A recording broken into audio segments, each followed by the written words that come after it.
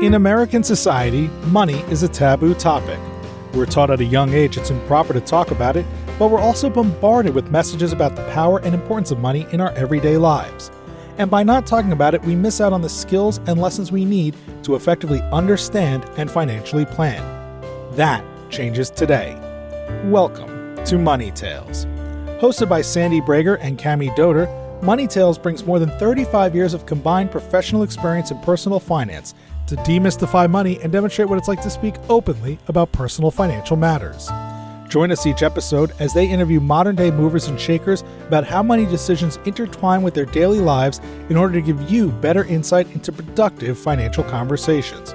Subscribe today and register for our blog Fathom at aspiriant.com/podcasts to increase your money mojo. And now, here's Cami and Sandy. Celeste Villalobos Tahamont joins us this week on Money Tales.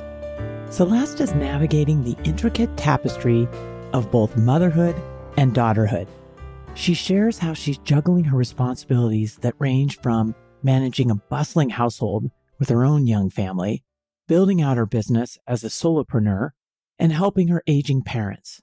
As she grapples with decisions that shape her present and also impact her future, Celeste leans on the strength of family bonds, especially her confidant and partner in crime, her sister.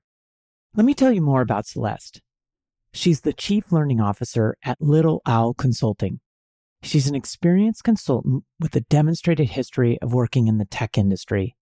Celeste enjoys breaking barriers and creating space for change, allowing teams to move forward creatively and productively with compassion and increased trust. As a former educator and mom of 2 boys, her heart is focused on human growth and potential.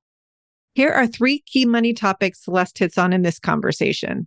First, how a desire for more money caused her to shift careers. Second, how she started her own business because she wanted control to choose her own clients and the projects she'd work on. And third, how in leadership and in life, Celeste observes that people are not really afraid to change or afraid to talk about things. Rather, they're afraid of loss. We hope you share this episode with a friend, and please subscribe to Money Tales on your favorite podcast platform. Now on to our conversation with Celeste Villalobos Tahamont. Welcome to the Money Tales podcast. I'm Cami Doder. And I'm Sandy Brager. Sandy, I was recently reading an article in Entrepreneur Magazine. It was really the title that caught my attention, which is The Psychology of Saving Money, How to Train Your Brain to Save. That is evocative. I know. And I was particularly interested around the training of your brain around money. So talking about money and your relationship around money. So obviously with what we're doing here at Money Tales, I was intrigued. Were there any interesting tips or tricks that haven't come up in the podcast? I think it reinforces a lot. I love this idea of retraining our brain and the research in neuroplasticity. They were going through the savings and spending habits that are governed by just a small, as they call it, constellation of behavioral biases. A small constellation of behavioral biases. I might have to use that. I know. And it went from your mental accounting, how we classify funds differently based on subjective criteria, loss aversion, understanding your money mindset, identify your financial goals and values. Then they start giving you tips. I thought maybe you can even talk about conversations you've had with clients, how you bring this to life. I was really appreciating that healthy habits can literally retrain your brain, and that they talked about when you build these new habits, your brain creates new connections and cognitive pathways, making these new habits a part of your identity. And I love that. Not just that they're habits, they're just part of who you are. I've seen that in person with family members and with clients. We talk about this a lot on Money Tales. Get folks focused on your values and your purpose. If you're really clear on your values and your purpose, and you apply those to money decisions and your money habits, magic starts to happen. Magic with constellations of behavioral biases. There you go. What a great opportunity then to pivot to our guest today, see if she has any thoughts on this. Celeste Villalobos Tahamont, welcome to the Money Tales podcast. Hey there, how's it going? Nice to be here. It's great to have you. Would you briefly introduce yourself and provide a couple pivotal moments that really impacted you, influencing the person you are today? I am a consultant. I do a lot of leadership development. I started out as a teacher, teaching high school and public education. And after grad school, surprisingly found myself at Google. So not really the path that I was planning to take at all, but that's where I ended up. I grew up in San Jose, California. I have a small little family of my own. I have two sons and a husband. My kids are 10 and 6, and I live in San Francisco, California now. Celeste, what a nice introduction. I always like to go back in time. Would you share a time in your upbringing when money started having meaning to you and what was going on at that time? Yeah, I wanted some Guess jeans. Oh, They were hot. Those were the best. They were so expensive. Yes, back in the 80s, $80 a pair of jeans. And I knew better than to even ask my parents for them. I was just like, I can't ask for these jeans. My parents will just laugh at me. And I think that's when I was like, I need to make my own money.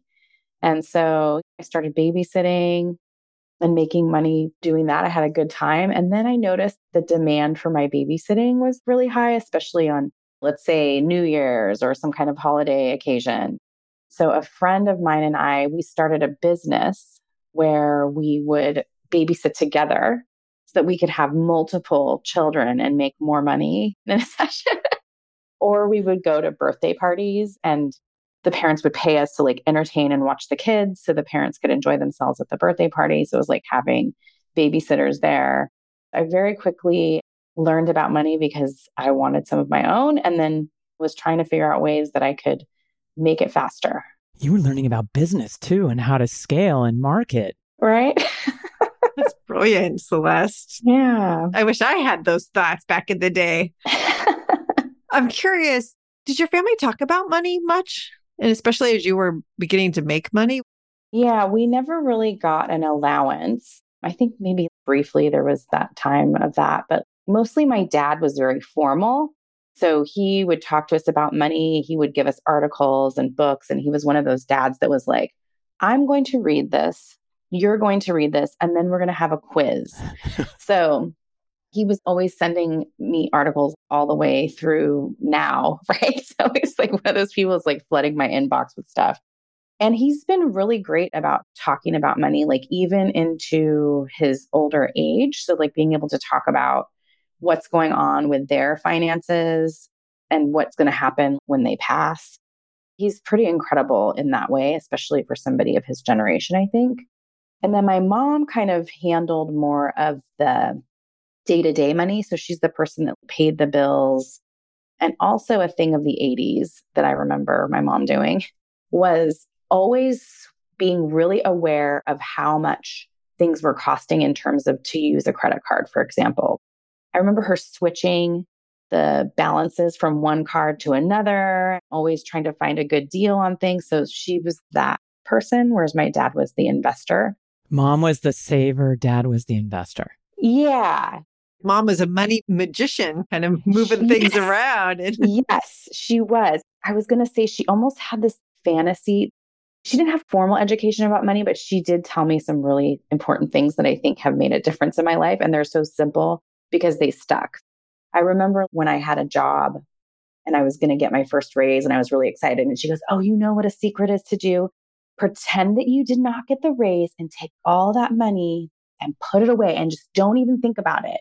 Just pretend it didn't happen, right? Save. Yeah. And so that's a simple way to think about it. But there were times that I literally did that. So your parents are molding you. They're engaging you in different conversations about money as you're growing up. You're a thriving entrepreneur as a young person.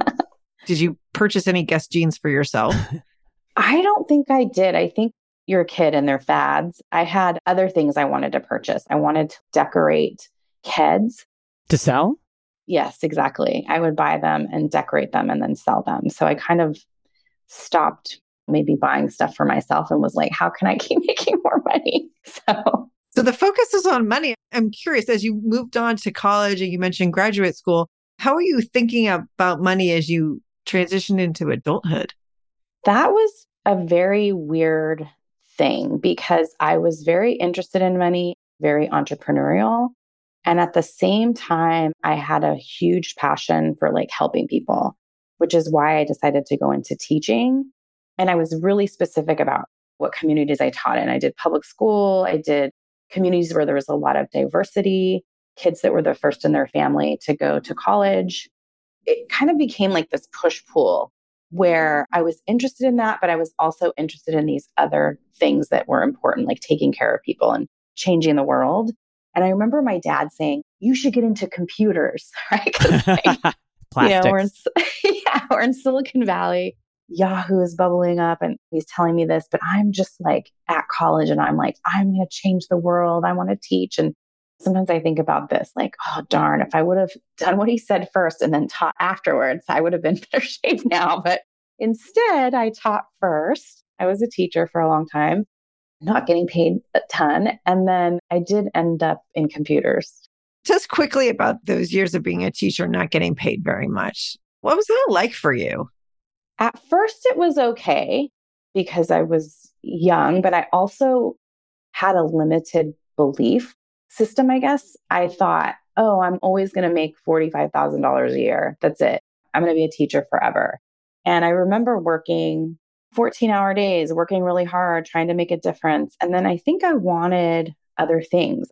I bought a condo and started paying for that. And then I was like, oh, I also want to travel and I want to do all these other things. And I don't want to just be at the same level forever and ever. In teaching, you can see the pay scale. It's very transparent. They hand it to you and it's like, how many years have you been teaching? Do you have any extra degrees? And then you just go up and you can see exactly where you're going to be. And I think I kind of was like, oh, I want something different, but I didn't know what that was. And I briefly made a transition to following something that seemed fun. I was trying to be a salsa instructor for a while, which very quickly I was like, oh, I'm going to make even less money and I have to work on nights and weekends. So forget this. And being at Google was kind of an accident. I was applying everywhere, trying to leave teaching. I had no idea that my skills were transferable into corporate. So when I actually moved into Google, I was recruiting. And when I was there, I was not really that excited about what I was doing. And I found out that there was something called learning and development. And I was like, oh my God, I am super qualified for this. So I applied into that kind of role and I ended up completely shifting, using all of my skills as a teacher, a facilitator, but kind of by accident because, my family didn't have access to the corporate world. My dad was basically a mechanic and my mom was a nurse and my mom's sisters were teachers. I was very like, I'm going to do what my family did. When my dad said go into computers, I was like, I don't like computers. I don't want to be an engineer. But I didn't realize that there was this whole other world inside of business where you can do almost anything. There's sales, there's marketing, there's facilities management, there's people who do project management, and there's education inside HR if you want to be working with people. So I just had no concept of that.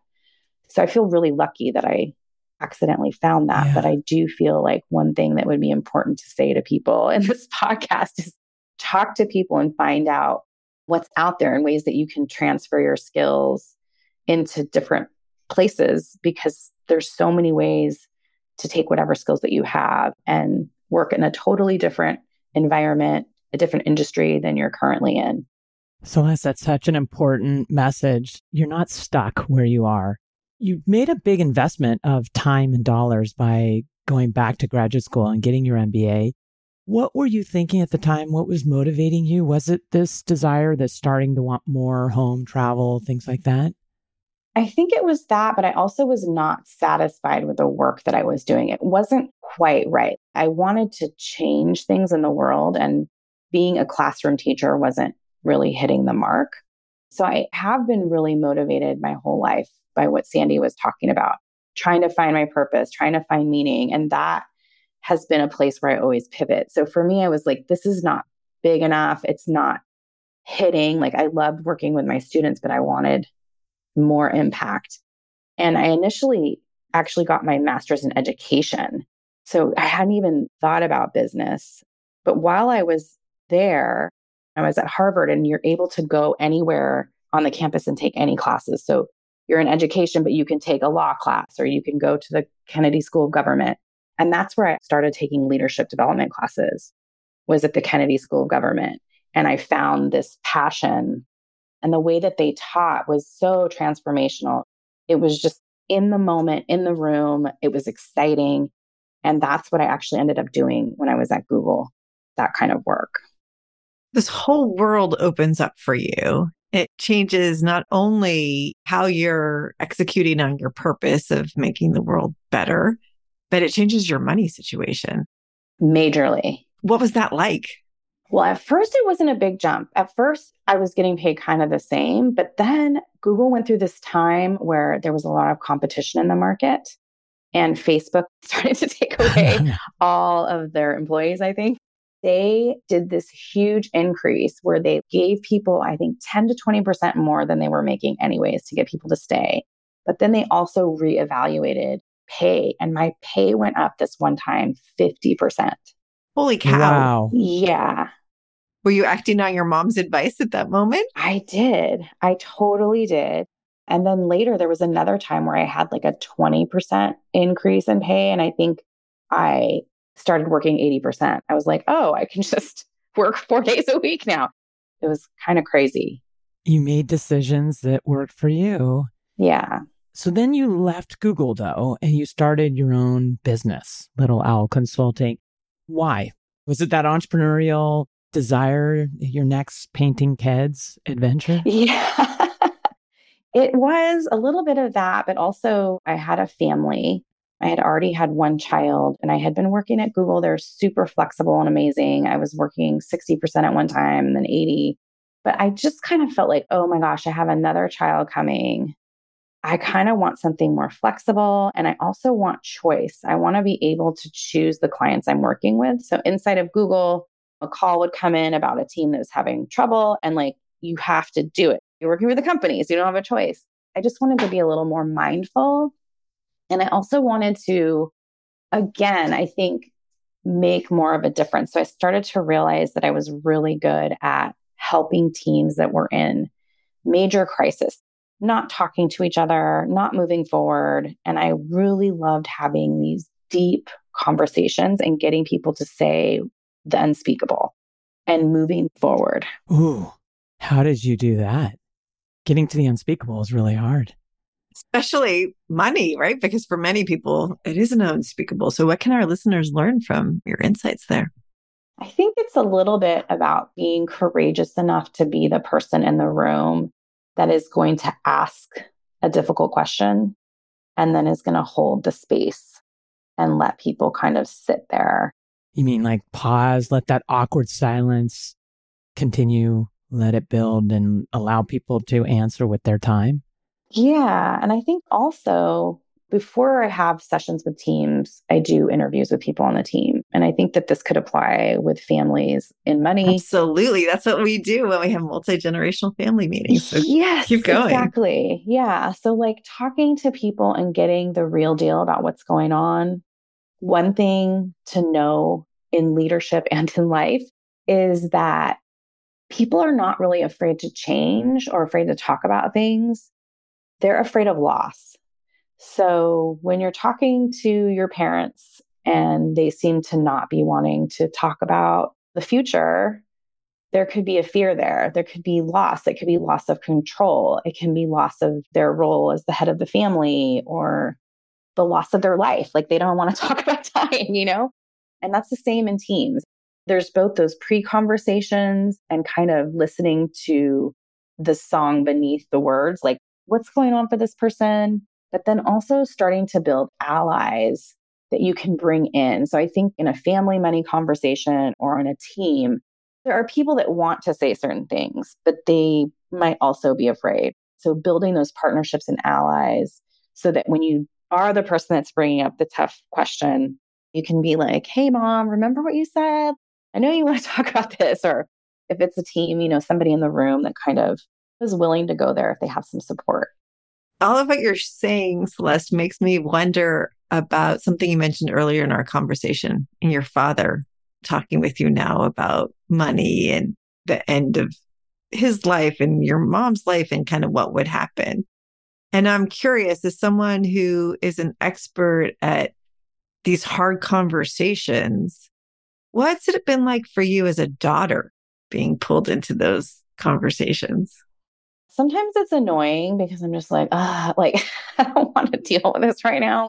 Especially when you have children in your own family, you're like, oh my God, I have to think about my money and now I have to think about your money or, your house and your roof and the taxes. And I think the learning curve is really intimidating, knowing that I have to learn maybe how to manage wealth, right? I mean, my parents are not rich by any means. My dad was a mechanic, my mom was a nurse. But they do have a house in the Bay Area. And my dad has told us, hey, you really need to pay attention because if you don't take care of things in a certain time after our passing, the laws can really mess things up, the taxes. And I do feel really intimidated about learning all of that stuff and then making a mistake, the fear of making a mistake. How are you thinking more about that, Celeste? Because it's common fears. It's overwhelming. Your dad is amazing. He's giving you these really valuable gifts, but at the same time, it's almost too much and it's an emotional topic. How are you processing through? It sounds like you might have some siblings. Yeah. Are you talking with them? I am. How are you handling these upcoming questions? It's just my sister and I. So we do a lot of venting about our frustrations. Our family is very jokey. So we all make jokes together. And that also includes my mom and dad. So there's some teasing going on to, kind of lighten the mood around these topics. And my sister and I do divide and conquer a little bit. Right now, she was just telling me that my dad wants to do some work on the yard or something finally. And she's like talking with me about how she's like, oh my God, I want to help them and tell them maybe what to do because I'm thinking we're going to end up having this property. So I want to have input. She goes, but I also don't want to take away their autonomy. So we talk about timing of things. We also talk about not pushing them too much. There's been times where we've been like, oh my God, they need to paint the house right now. And this laundry list of things they should do right now. And then when there's pushback from them, we also talk so that we can have more empathy for my parents. It's too much for dad. We'll figure it out later. We just need to let it go. And I also talk a little bit with my husband also. I mean, he's definitely more financial savvy than I am. He's a good help. We've also created documents. We have Google documents that when my dad tells us something, I try to write it down and have a link so that when I'm in crisis, when they die, I'm not freaking out also about that. It's kind of listed somewhere. That's a great tip. Thank you for sharing that one. It sounds like you have an ally in your sister. For sure. I really appreciate your sharing with us how these conversations have been going on. You're really bringing light to how fragile and light and heavy they can be all at the same time. Yeah. I'm curious, again, as someone who has hard conversations and loves having them, what's been your most satisfying conversation about money? That is a really difficult one. Maybe it's a conversation with myself, actually. When I did leave Google and started my business, I had clients in the beginning, but then there was a period of years, especially with the pandemic, where I was not working and generating income. And the conversation that I've had with myself is around the value of money, which is one thing, and the value of unpaid labor versus paid labor, and also my own value, knowing that for me personally, I do not feel comfortable being a person that is not generating income. And at the same time, realizing that I have a lot to learn. And instead of being afraid of it, I need to kind of lean into it so that I can continue to be able to make choices. So being able to choose what I'm working on is a privilege. And also to be able to continue to help people in my family and in my community. So I'm starting to see it more of like, instead of this dirty topic or this shameful topic, we don't want to talk about money. It's like, no, we do want to talk about money. And as a woman, it's really important to know and learn about it and facilitate the things you want to do with your life. Hear, hear. Celeste, why is it so important to you to make money, besides the obvious of paying bills and things like that? But deeper than that, why is it so important to you? There are a lot of people I want to help. I mean, I have family members who have not been able to have the same opportunities as me. I want to be able to do what I've been doing in terms of choice with my work also. You know, in some periods of my life, work more, and other periods scale back. I'm anticipating that my parents are going to need help and care. And I would like to not get consumed by that, but also be able to like adjust my schedule. And I think that having money allows me to have choices like that. Celeste, what's your next money conversation going to be, and who's it going to be with? Oh man, probably my husband.